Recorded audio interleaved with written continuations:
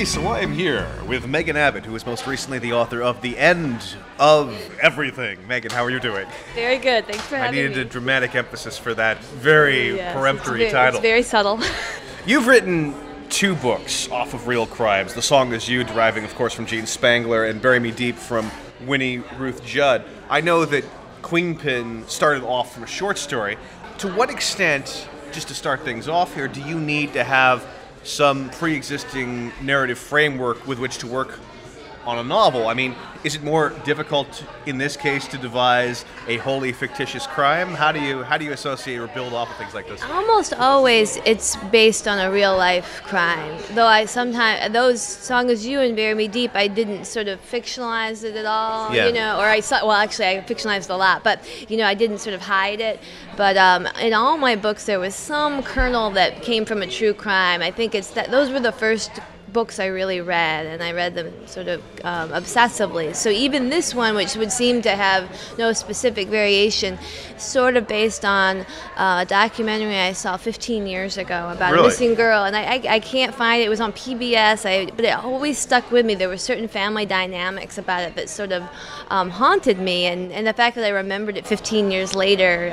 Which case specifically? It was an obscure case, and it was really a study of a family who's an obscure case like what? Yeah. Unless you're going to remain needlessly obscure. I don't even remember. That's right. Well, I can't tell you, you're here but to pump the details. Yeah. but perhaps when they redact it, no. I don't even remember the name. Huh. It was, but it was suburban, and there was a family with 2 sisters, and there was an older, much more glamorous sister, and a younger, very shy, quiet sister, and she disappeared, and clearly she was the sort of forgotten one in the family until she disappeared, and then she sort of became the center in her absence, and so that fascinated me. Well, this sort of answers my question. I mean, if you can't remember the name of this particular girl, it seems to me that you need to filter some real life or tangible case through, I suppose, blurring it so that it actually becomes tangible fiction. Is this safe to say? Or? Yeah, no, I think that's absolutely true. In the case of this book, I think if I hadn't, I tried to write it years ago, and I couldn't find a way in. And it wasn't until I sort of attached it to my own Midwestern suburban upbringing, which gave me a sense of place about it, but it sort of morphed into something else, and then it took on a life of its own from there. Yeah. Well, it is interesting. I should ask, while we're on this subject, why all of your books tend to be written in locations that you don't actually live in anymore. Yes. I mean, that's quite interesting. In this case, too, this is the first present-day venture, and yet, even so, ain't in Queens. Right, exactly. No, I can't even imagine. I mean, the purpose of writing for me is purely fantasy and sort of an escape. So it was hard even to imagine writing a place I had lived in, and even though I haven't lived in it for years, there's something about it that has to be fantastical. So even the suburbs, the Midwestern suburbs in this book, are clearly some kind of shot through with nostalgia version of the real time and place. So that way, it too became a fantasy. Exercise for me. Is fantasy the best method for you to really tap into the darkness that is often contained in your work? I mean, why not just confront it face on? I'll follow this up with specific examples later, but just to start off here. Yeah, I guess, and so sort of being always sort of, I generally consider myself a sunny person. Yeah, of, Midwestern gal, and that sort of part of my brain, I don't really permit it full reign in other areas of my life or something. It's sort of this sort of special corner or something that I don't want to infest the other corners or something. You feel the need to compartmentalize things. Yes, that's a much better way to put it. Yes, exactly. So there are advantages in remaining blinkered to sustaining this kind of thing. Does it extend beyond fiction? Are there other aspects of your life where maintaining a blinkered perspective is an advantage in confronting the truth? Yes. No, especially in my personal life, but that's a whole separate issue. No, it's true. But my training was in academia. Yeah. And for instance, that sort of critical analysis that I was trained to do, I cannot apply to my own work or to books I love. Even I have to be very careful because it will sort of destroy them. So I want to keep those blinkers filmmakers on too. If it's a writer I really love, it's very hard for me to write about them, because then I will have to sort of, it sort of becomes the autopsy experience, and then once the autopsy's over, there's just a ripped up corpse on the table. You can only dismember or deconstruct something if it's a writer you hate, or it's problematic, or no. How do you deal with books in this matter? I guess if they sort of speak to that dark corner of my brain or my heart, maybe even then it becomes tied up with all this other stuff, and I don't have the distance from it. So I can't sort of, I don't want to do it. I mean, maybe I could, and I've tried, but it's always been hard. I always have to sort of, I wrote a lot on Raymond Chandler, and that was before I sort of came to love him while writing about him, but now to write about him critically would be much harder, because he has become mine, Yes. So it seems to me that after a certain point, there's just no way you could write about a writer. How then do you really absorb a writer who you really love into your fiction? I mean, is it through this Bleecker perspective that you were describing earlier? Or? Yeah, I think it's sort of almost a sensate level. I'm a big fan of, obviously, James Ellroy's sort of the stamp is all over my book, and sort of his cadences sort of get in my head. And my writing, my prose style, I think, is quite different from his. Yes. But there's something about the beats of it that, for me, I've sort of, from reading him obsessively, I feel them when I write, Yes. And I think it's true with Daniel Woodrell is a big favorite of mine. It's the same thing. When I was writing this book, the way he sort of, basically shatters traditional language in certain ways felt very freeing and sort of inspiring. So to write about him would mean I would have to sort of pull those sentences into parts and look at how he did it, and it would sort of take all the magic away, I think. But and I'll get to your prose specifically, but your sentences definitely are worked. They definitely do have a rhythmic balance. And so where does the origin point come for, I suppose, this balance between an intuitive grasp for language versus a highly rigorous, perhaps needlessly over-analytical approach for tearing apart a sentence and working it down to its base components and the like? How do you deal with this balance? It's funny, I don't read my books after I write them ever again. And I have trouble even when I have to do a reading and I read them and I start to sort of, I know that I do the thing that I would do with a book I was writing a critical piece on, which is I look at repetitions, which with me, I have a lot of word repetitions. It's sort of something I cannot break myself up. And so I would sort of notice things that recur, which is one of the ways I love to look at things critically. You're sort of finding it's not just the themes, but sort of the obsessions. I tend to like writers that sort of have, they say all writers really have one story that they keep telling over and over again, but especially the writers I like seem to. So I would start to sort of, pull those things out, and then how could I ever use those words again or something? They would have this sort of clinical meaning to me now. I went to see one of my favorite filmmakers, Paul Schrader, talk at Lincoln Center, and they asked him about it because he's a critic and a filmmaker, and he was famous first as a critic, and he did this sort of, I'm going to totally botch the metaphor he used, but it was something about how the artist side of him is, in the delivery room giving birth to the baby, and the critic side of him is like the doctor, and if you let the doctor in the room, the baby will die. Sure. And I think that he tries to keep them in separate rooms. Also I guess the other fear is that your critical side would say, well, this isn't really great, and there's that fear too. You have to keep that big hairy monster in the closet. Yeah, exactly. Well, while we're on the subject, there's a number of things here I have to follow up on. Agonizing over words or agonizing over metaphors. Like, for example, at the risk of causing further agony, in the end of everything, you have fanned-out textbooks and fanned-out records twice. Now it works in a repetitive mode, but on the other hand, based off of what you just said, I'm thinking, Megan probably is going to be agonizing over, oh, shit, I've had objects fanned out a second time. What do you do to combat such a dilemma? It is funny. There's certain. I try to tell myself that it's sort of part of this sort of, I guess, word cloud I have, and I did this interview once, and The guy interviewing me said that I had used the word "doomy" in all my books, and I don't. And doomy, first of all, doomy's not a word. Doomy, I mean not do me, but doomy, D-O-O-M-Y. Yeah. Do me is a set of words, but it's not one I generally use. Do me is a word I'm familiar with in other Yes, other situations. Exactly. Yeah. Exactly.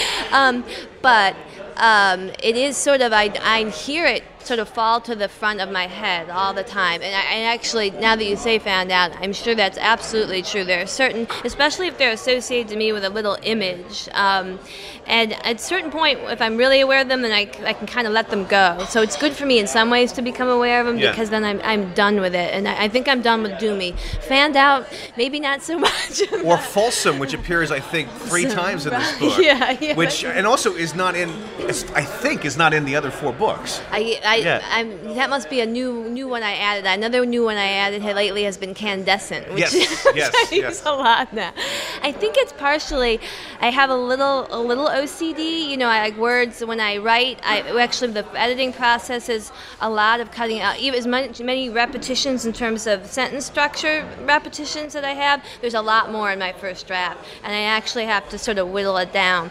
But the way in my head it works is that most of my books have a sort of confessional narration in some way, and so they're sort of meant, like the writers I love, like James Cain, etc. They're supposed to be like a whisper in your ear, which often is filled with repetitions and weird sort of punctuations and very sort of almost like a heartbeat, ba-bump, ba-bump, ba-bump. So I tell myself that's, you know, that the repetitions sort of work for that feel. Yeah. Well, I mean, also on this subject, I should point out, novel number 5, you're still using similes. Now, this could very well just be the fact of the genre or the type of novel that you're writing, but a lot of writers become extremely resistant to similes by their 3rd, 4th, or even 5th novels. I'm curious about your relationship to similes here. Wow, I didn't even realize. Yeah, I think perhaps it's the Chandler love, because of course there's of course, he was the master. Yeah. Exactly. The one simile of his I really love is like a spider on an angel food cake. Oh, which, yeah, or a blonde to make a, well, this isn't a simile, but a blonde to make a bishop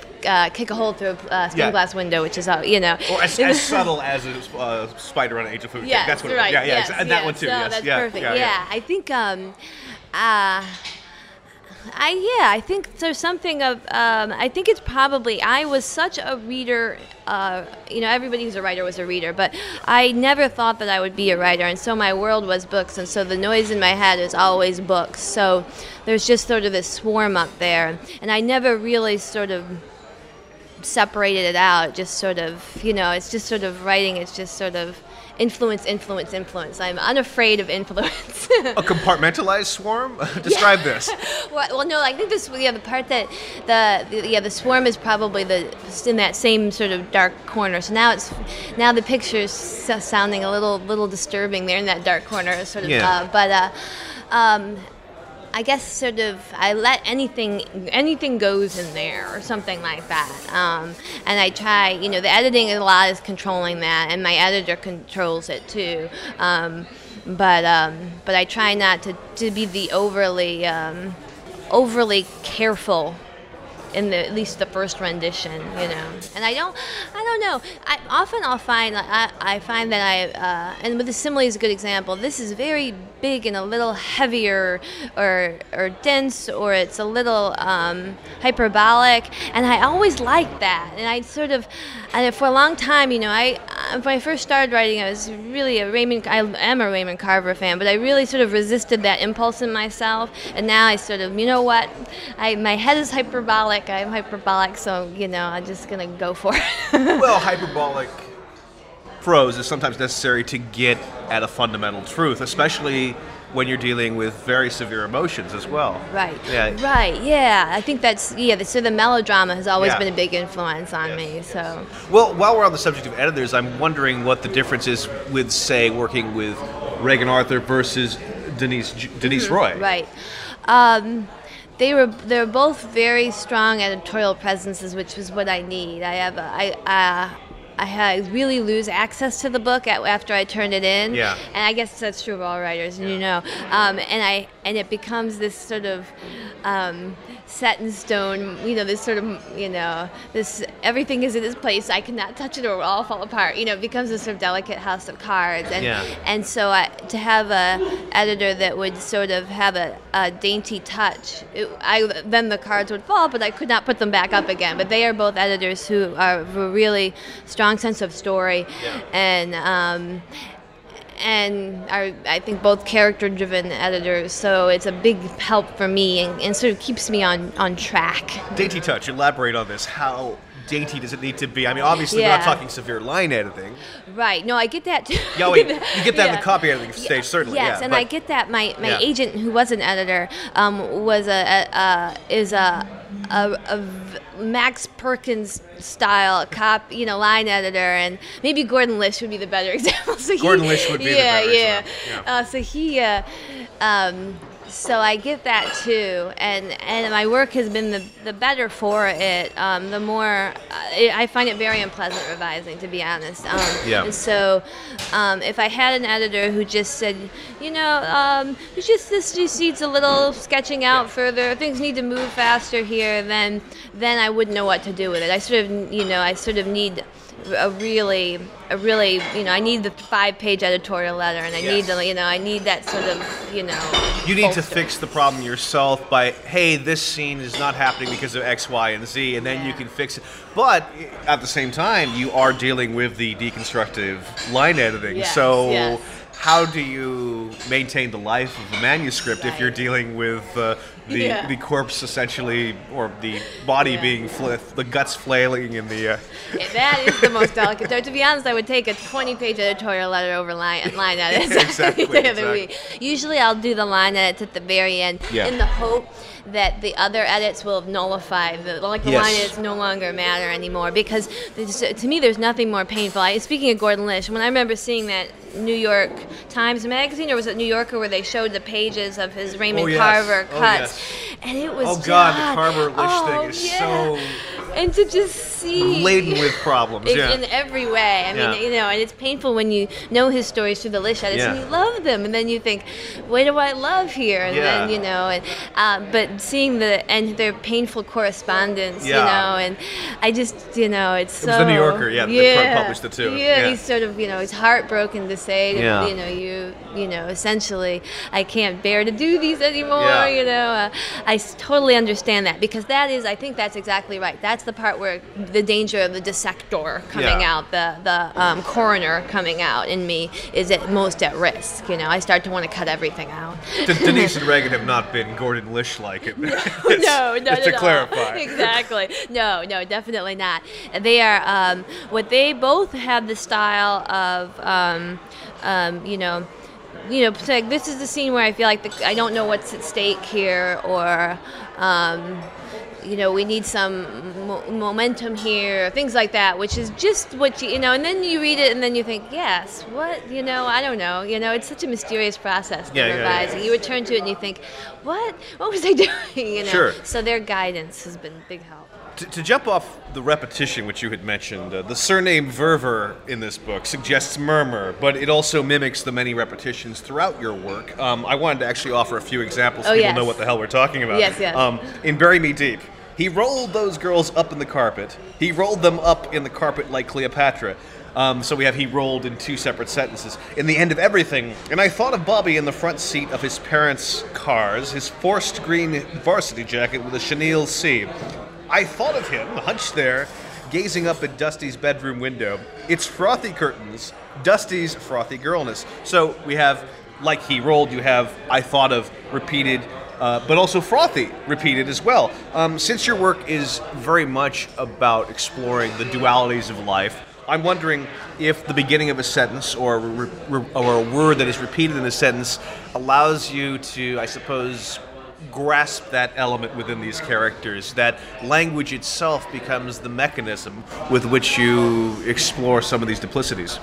Thanks. I think that most of my characters have been very sort of inexpressive people in general. They don't understand themselves. A 13-year-old couldn't understand herself very well, for instance, but Bury Me Deep, it's a woman who doesn't understand her own desire. She's had no experience of desire before this, so she doesn't know. And I think, and some of the characters they're all either repressed or they're violent criminals, and so language really in many ways eludes them. So there's something I think about the repetition. They're sort of circling in on something and trying to understand something, which is probably what I'm doing when I'm writing it too.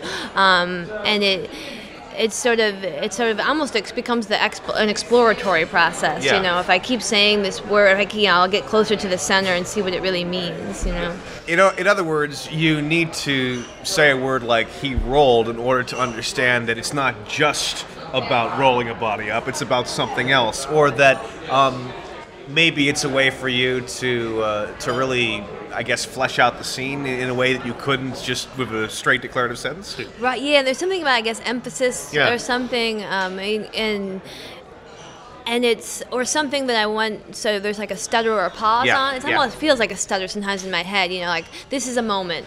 We have to stay here for a second or something, or I have to stay here for a second when I'm writing it. So it sort of loops back on itself. Yeah. Last night I did a reading of the end of everything, and there was this.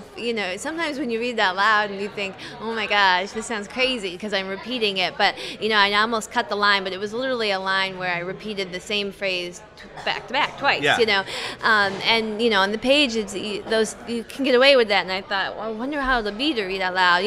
But then I realized that I do hear a voice in my head when I write, and actually sometimes it works even better out loud because we do repeat things when we talk. Absolutely. And we do sort of push words, and they have you push a different word in the sentence, and it has a different feel. And how much of this do you read out loud? Because if this is a problem, I mean, maybe.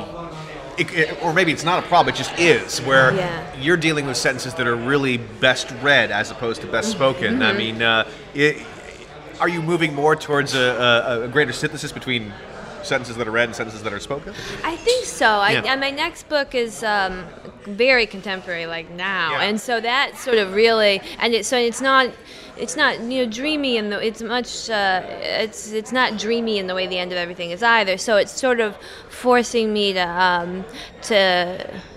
write in a different way and maybe to sort of merge those more fully because it's not as confessional, so there's no sort of justification for it. So I've got to sort of work the sentences differently, which I think is good. One of the reasons that I wrote the end of everything is to break myself out of certain ruts. Like what, such as? Well, I would really only write drunken nightclub scenes if I had my choice.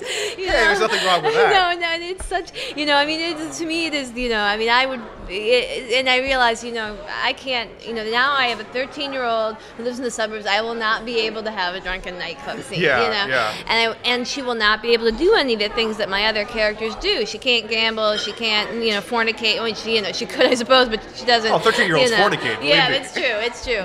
And fornication is in this book. There is some fornication. I guess yes, you're right. It's hard to have a book without fornication. I find. Yeah. But she could, she can't, or at least she doesn't. She's not the kind of girl who is, getting into the kind of trouble that my other narrators have gotten into. She's sort of an appropriate, 13-year-old suburban girl. So it made me have to, at first I thought, what is she going to do? What does she do? And so it really sort of jostled me out of the I don't want to say rut, but the sort of groove, the easy groove I was in. What new possibilities do you think were discovered through the use of a 13-year-old girl instead of a tough as nails, I'm going to go ahead and bury the body type of thing? Yeah. Well, it was funny because she's, it's sort of the double thing, where when you read it and when you write it, you're aware of the mistakes she's made, the sort of misunderstandings she has, and that was interesting to do. I mean, you're sort of aware of that in my more noirish books because you realize that they're going down a bad path and they cannot stop themselves. But in the case of the Lizzie and the end of everything, it felt more personal. Like we all know what that's like when you're 13 and you think you understand things and you understand nothing, but you also can, in many ways, appear that you understand things. So therefore, people react to you as if you do, and it's sort of this sort of treacherous, dangerous spot. So I'd never written that kind of place before. On the other hand, you just referred to your other books as your more noirish novels. I should point out that I was alarmed to see the police show up much earlier than expected. Normally, you have the police show up at the very, very end, and yet here it was like, whoa, well, the police are there all along. Is this one of the inevitabilities, I suppose, of writing about crime, or is this something that perhaps comes from a perspective, or in this case, a missing girl? Well, I think that's interesting. My brother's a prosecutor. Yeah. One of the kernels of this book was he's sort of in Michigan. It's Macomb County, which is famous for arresting Eminem, which is quite acclaimed fame. But he always talked to me about how when he's a big crime fiction reader. He always sort of talked about how frustrated it was. People didn't always understand how hard it was to find somebody, even a little girl in a small community, and that people have this sense. And this book is set pre-Amber Alert, but even now he said that somehow that the resources can be marshaled and that everybody's on the lookout and that no car can go unfound. And he said, it's not that way at all, and it's such a mystical process. And I wanted to do a version of that where the cops are not, we don't have quite access to them, but they're not closing in. They don't really know. They're trying to do everything they can, but they're sort of this sort of helpless third party in the book in many ways. And that all the sort of action towards the resolution of the disappearance is driven instead in a completely different corridor, which is the narrator. On the subject of bringing the police in, I mean, it's interesting that you always have in the past tended to postpone the police because what you're dealing with are characters who are trying to come to terms with their crimes or their perceived crimes, or in the case of Bury Me Deep, a series of consequences that leads to an alleged crime where you're kind of fucked no matter what. Yeah. So it is interesting that the role of the police here enters much earlier and considerably swifter because it's not so much about what the law has to say. It's more about how these characters come to terms with actions. Right, yeah. And it was funny because in this book too, the narrator is the police are not exactly her friend, and it means for certain reasons in the story, and she has a complicated relationship to them that sort of felt like the through line in all my books, the police, because it's sort of, all my books essentially are about shame or guilt, or have you no shame? Exactly. Exactly. So that, everybody always seems to feel guilty in all of them. So the police are sort of always occupy this strange presence. Yes. Well, I also wanted to ask about the end of everything. A phrase, by the way, that I found several times in Dialittle, by the way. That was one of my original titles for that. It's like all of a sudden, okay, so the end of everything is the new launching point after the last four or something. It's like I have to tie that in. But the book is very concerned, I think, with these very concrete descriptions of childhood. The folded paper game Flame. Yeah. I'm more familiar with MASH. I'm not sure if you played that on the chalkboard. No, is it the same idea? It's the same idea, like mansion, apartment, shack, house. You do this, it's a similar thing. That's great. The notion of the two girls being body close, the window into the teen boy world, these are all very specific, memorable, tangible moments in childhood. Yet the novel's last 100 pages, pretty much the tilting point after the Pete Shaw situation. I'm trying my best not to give it away. The book starts to steer away from this foundation. Similarly, the twists in Bury Me Deep and Queenpin, they are predicated not so much on the events taking a tilt, but more on the tone taking a tilt. Something permanently alters. What do you do in the early writing stages to maintain this balance? Are you thinking all this stuff out well in advance, or is there, I suppose, a disadvantage in this blinkered perspective you were mentioning earlier? Because, I suppose if I were in your shoes with such colorful characters, I'd be like, oh my God, I have to write this now. No, I can't. Do you jump around various points in the books? What do you do to contain this? I don't. I definitely stay in order. I have to stay in order. But I always have sort of a general arc. And frequently I'll write the last scene long before the end. But I won't do anything leading up. So I have an end. I need to reach that spot. And in this is an interesting case because this book, I wrote the last scene about 12 years ago when I thought I would write this book, and I had no idea what to write, but I wrote about 20 pages and the last scene. Wow. And that last scene stayed in there because I didn't really know what it was I didn't know the purpose of the scene at the time. Yeah. I just knew I wanted it to be the end because I always, and this is true, I think with all my books, I know the point I want the character to be at the end, and that's the part I'm working toward. And in the end of everything, there's sort of these series of revelations, and Lizzie sort of grows up. I sound like an after-school special, and then Lizzie grew up. Unfortunately, when you're dealing with missing girls, there's often that connotation. Yeah, that's right. It's true. but no, yeah, exactly. Yeah. So I knew that there was going to be a point, that I had to get for her, and so I guess the character arc forms the plot arc for me, and then it's a sort of point about getting them to that place they need to be at the end. Huh. So maybe some of these details I mentioned earlier were very much about building that foundation to find the bridge to the end. Yes, I think so. Yeah. And I do the sort of flood of atmospheric detail. I feel like I can get away with at the beginning, and sort of to drop someone into that world. But then I sort of need to. Then I feel like then the events sort of have to carry it away, like happens in life. Yes, exactly. Yeah. Well, your last two novels have adopted these more introspective methods to get at what's troubling your characters, to get at that tilt. The ghosts that torment Marion at the end of Bury Me Deep, remind me very much of William Kennedy's Ironweed and what Francis was dealing with all the ghosts haunting him. And without giving anything away, the end of everything features any number of lies, illusions, prevarications that Lizzie cleaves to in order to come to grips with this. It's very interesting to me that you mentioned that those 20 pages actually were written 12 years ago. Yeah.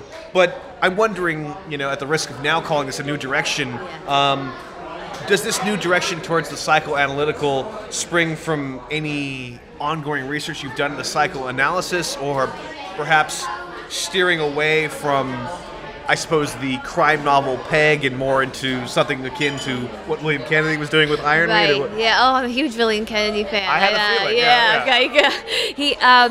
I think partially it was moving towards the present and towards a time and place I know. Yeah. Sort of made them more personal, I guess. And I'm sort of obsessed with psychoanalysis in general, and especially Freud, and there's sort of that's part of my dissection approach. I love to, but so I think somehow in Bury Me Deep as well as the end of everything that. They're sort of bringing me closer, I guess, to away from just literary influence, maybe, and more personal in some way. First few books were such riffs off writers I loved, and that's always going to be there. But now it's sort of like I'm drawing from other places too. Sure. The Dark Swarm or something. Yeah. So something like Freud or psychoanalysis is really a method for you to, I suppose, keep the judgmental part in the books without actually having it encroach upon the organic behavior, something like that. Yeah. If you have some sort of, I suppose, societal codex or some, prescribed behavioral situation competing with the behavior itself, it's a way for you to get in there with your deconstruction impulse without actually violating the need for these characters to breathe. Yeah, no, that sounds absolutely right. I was thinking, because there's some elements in this book where, there's always in Freud there's sort of locked boxes and closed boxes and things that one has to, you'll put your hand in or peer into and all that. Sounds very Jungian too. Totally. And I've also been reading him a lot. Yeah. And that sort of dreamscape quality and I love, when you read things in a Freudian lens, you're always looking for those, and you're always looking for characters who, unconsciously want to get caught or want to be exposed, or and so that which always works with a crime novel too. Yeah. And so somehow that sort of fascination, and I guess the family romance has always fascinated me, so that too. Or maybe it's a way for you to carry on what I think is an abandoned legacy, that alignment between psychoanalysis and the noir novel. Yes. Yeah. So they belong together. I don't know how you can have one without the other, even though, Yes. people will claim it, I'm sure. Yeah, I absolutely. Missing girl novels are really interesting to me because you have people like Stuart Onan and Alice Sebold who have written these missing girl novels, and yet they don't have to face the dilemma of being pegged a crime novelist or a mystery novelist or a noir novelist. Why do you think Onan and Sebold are able to get away with this, and you aren't? Right. I mean, obviously Yeah. you've written noir, but Right. but what of this? I mean, Yeah. I mean, I was trying to think to myself, well, can you really call her books mystery novels or crime novels? I was talking with people about this, and Yeah. I said, really, it doesn't matter. It's fiction, and fiction should work. So how do you deal with something like this? Yeah, I'm always so mystified by that too, because I think I mean, we're talking about Lovely Bones, and people don't. I mean, Yeah. they may call it the missing girl novel, but they're certainly not calling it a crime novel. And it sort of stupefies me, and all those sort of designations do. Because stories are stories are stories, Sure.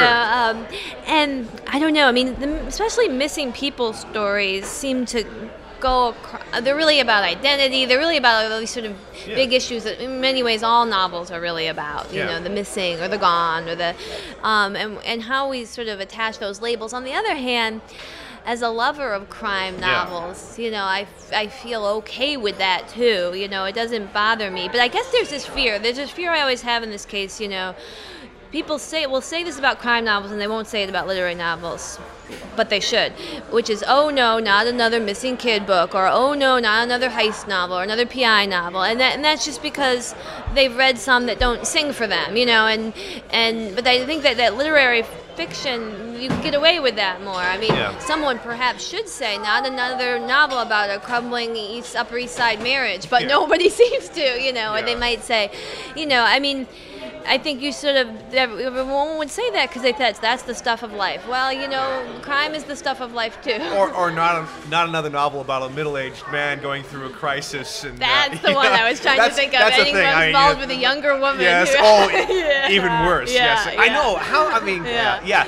Why don't we peg those as genre? And the crime novels, which have a little bit more variety than that. Yeah. We'll call it the Roth genre. Yes, exactly. I mean, maybe the solution here is to really just win them over with prose. If you have original enough prose, do you think that you can escape the label that other people, or maybe there's a certain advantage in being locked with that label because you don't have to deal with the bullshit?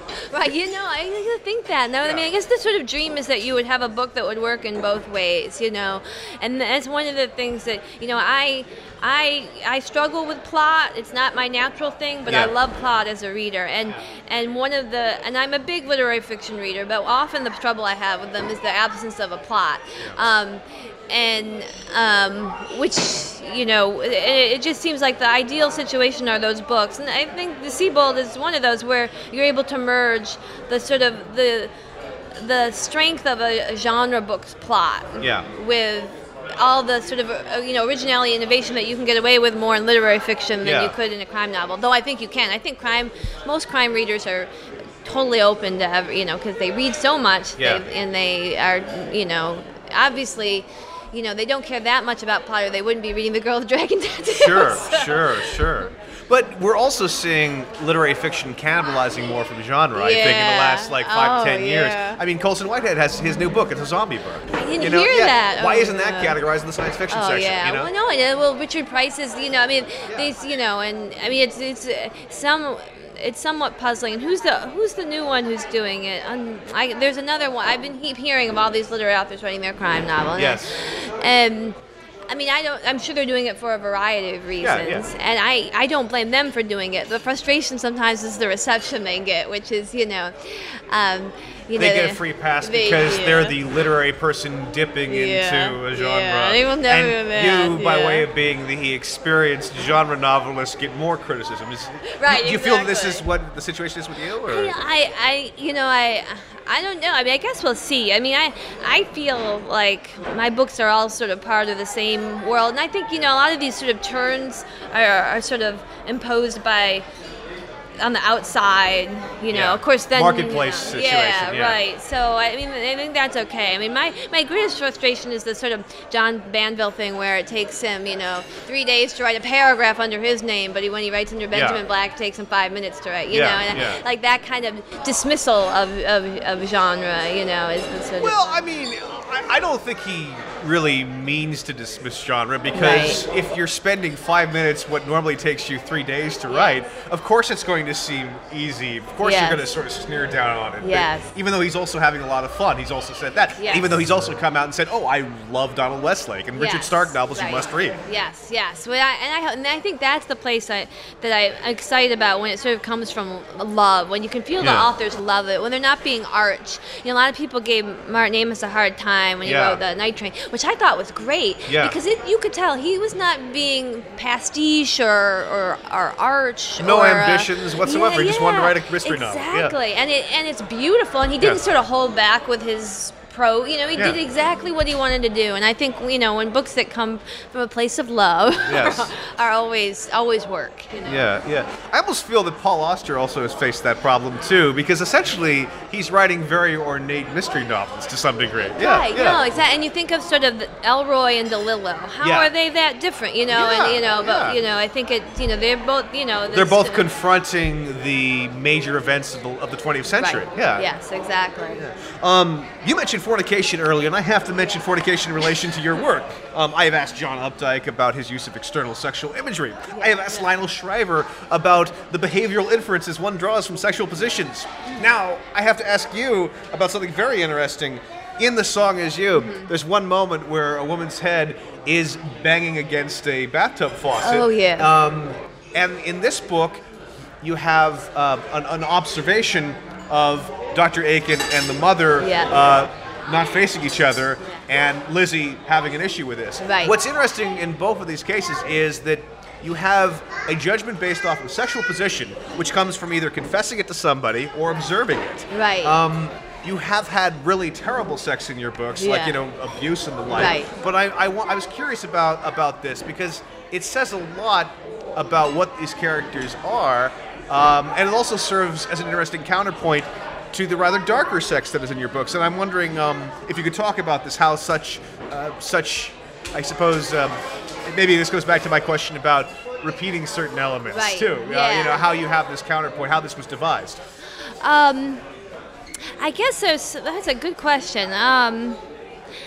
A lot of it, there's a sort of that example in The Song Is You is it's a related story. Yes. It's a woman relating the story, and it's this weird thing where she's trying to tantalize the person she's telling the story to, and so she wants to put this image in his head. And then sometimes in books, that's directly what I'm doing. I'm doing the thing she's doing, where I want to sort of have this extremely vivid, maybe odd image, because it sort of hooks in somehow, as opposed to and I guess this links to, I was to say, when there's actually sort of, let's call it a positive fornicating experience, where I don't think my scenes are particularly, they're not graphic. They're graphic in a certain way, but I don't use body parts or things like that. But I try to focus on a sort of almost a voyeuristic detail of it often, and I think that's that writers are all voyeurs, and maybe this goes back to Freud, but there's some sense of we're all peering in, we're all trying to sort of peer in and understand the sort of dark continent of sexuality. I sort of want to, give it an odd tilt or something, and sort of make it sort of uncanny, a little off. But it's more than an odd tilt. You are actually peering into how these characters judge each other. Yes. In a way that non-sexual moments does not. Right. Yes. And judging themselves, I guess. There's an episode, there's another, I guess, one of the more explicit sexual episodes in the book, and it's sort of rendered non-judgmentally, but the judgment is our judgment in reading is very complicated. I don't think we judge it, but it sort of stirs us up inevitably, and I think.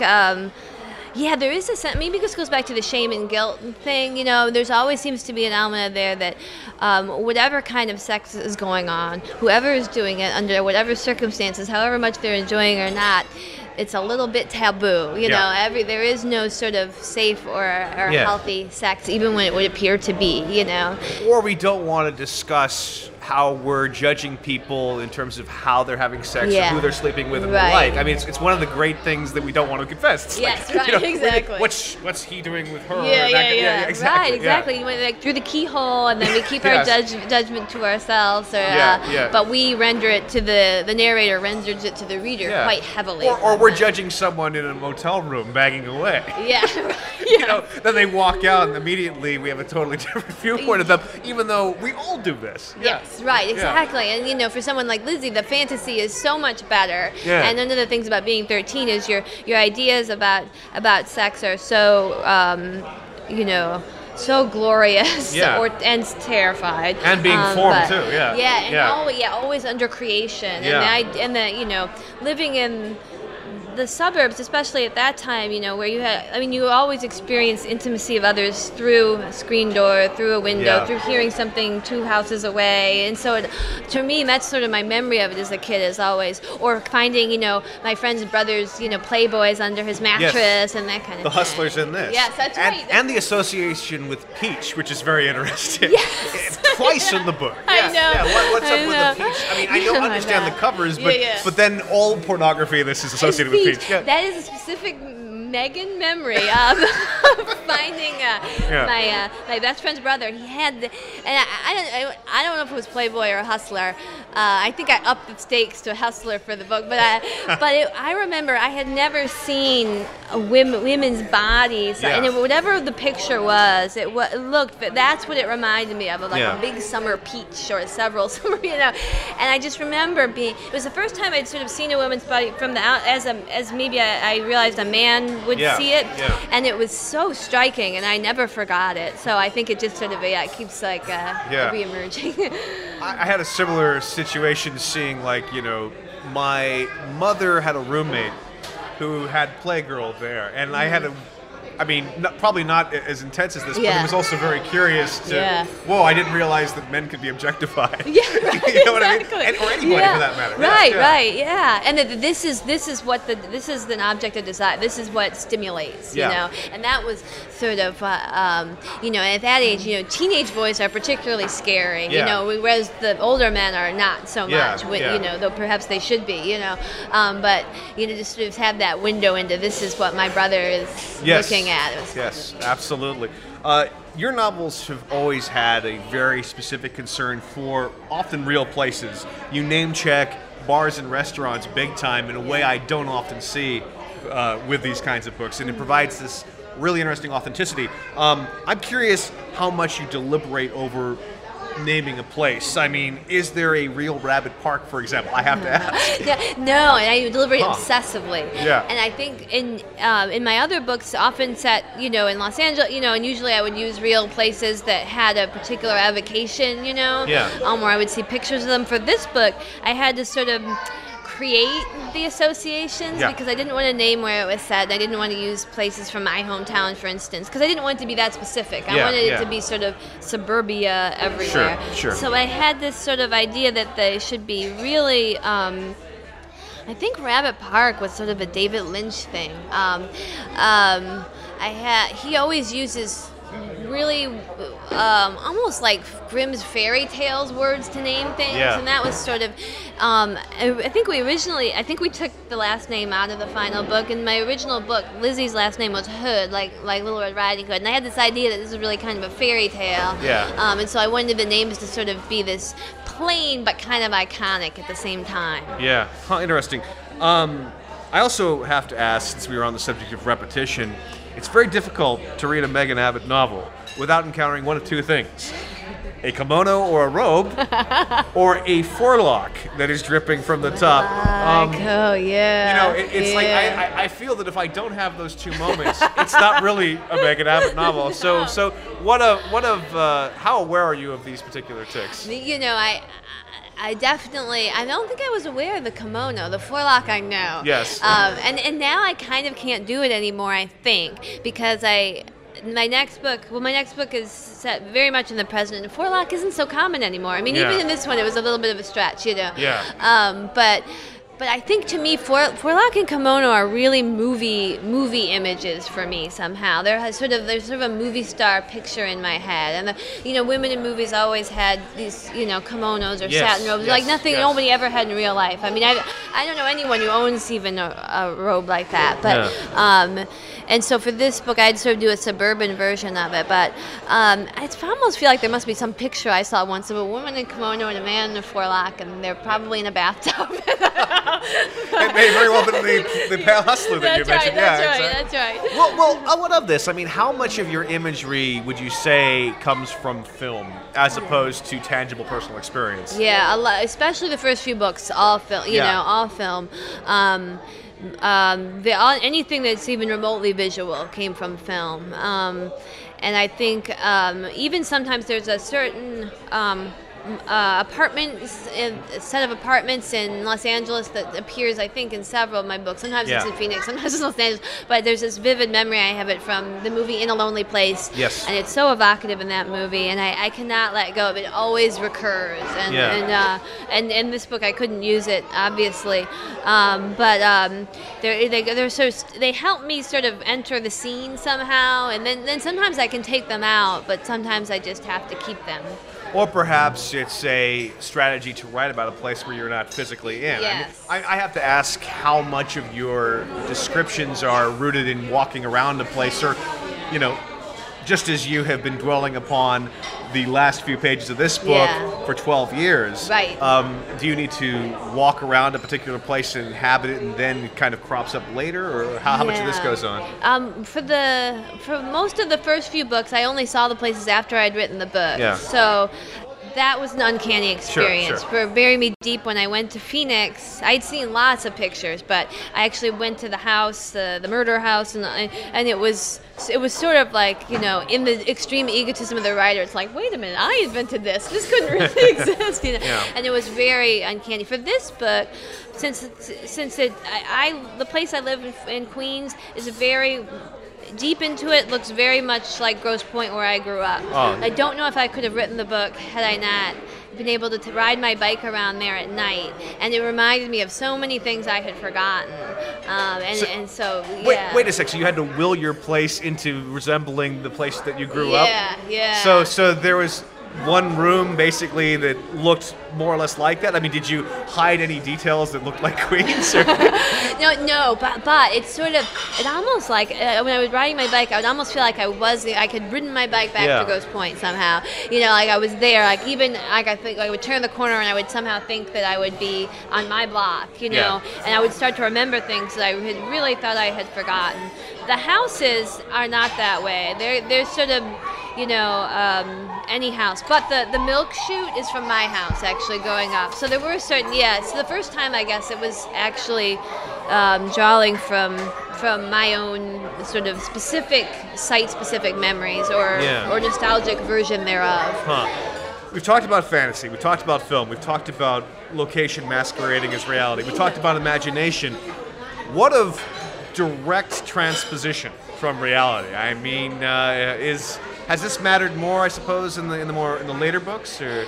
Yeah, I was able to. Sadly, none of my previous books did I have very much drawn in my personal life. Yeah. Well, not so sadly. Why, it really wouldn't be good to live in one of those books. But for this one, there were certain specific things that were able to make me animate it in ways I was worried I couldn't because I wasn't writing in the past, which I love, So how am I going to make this?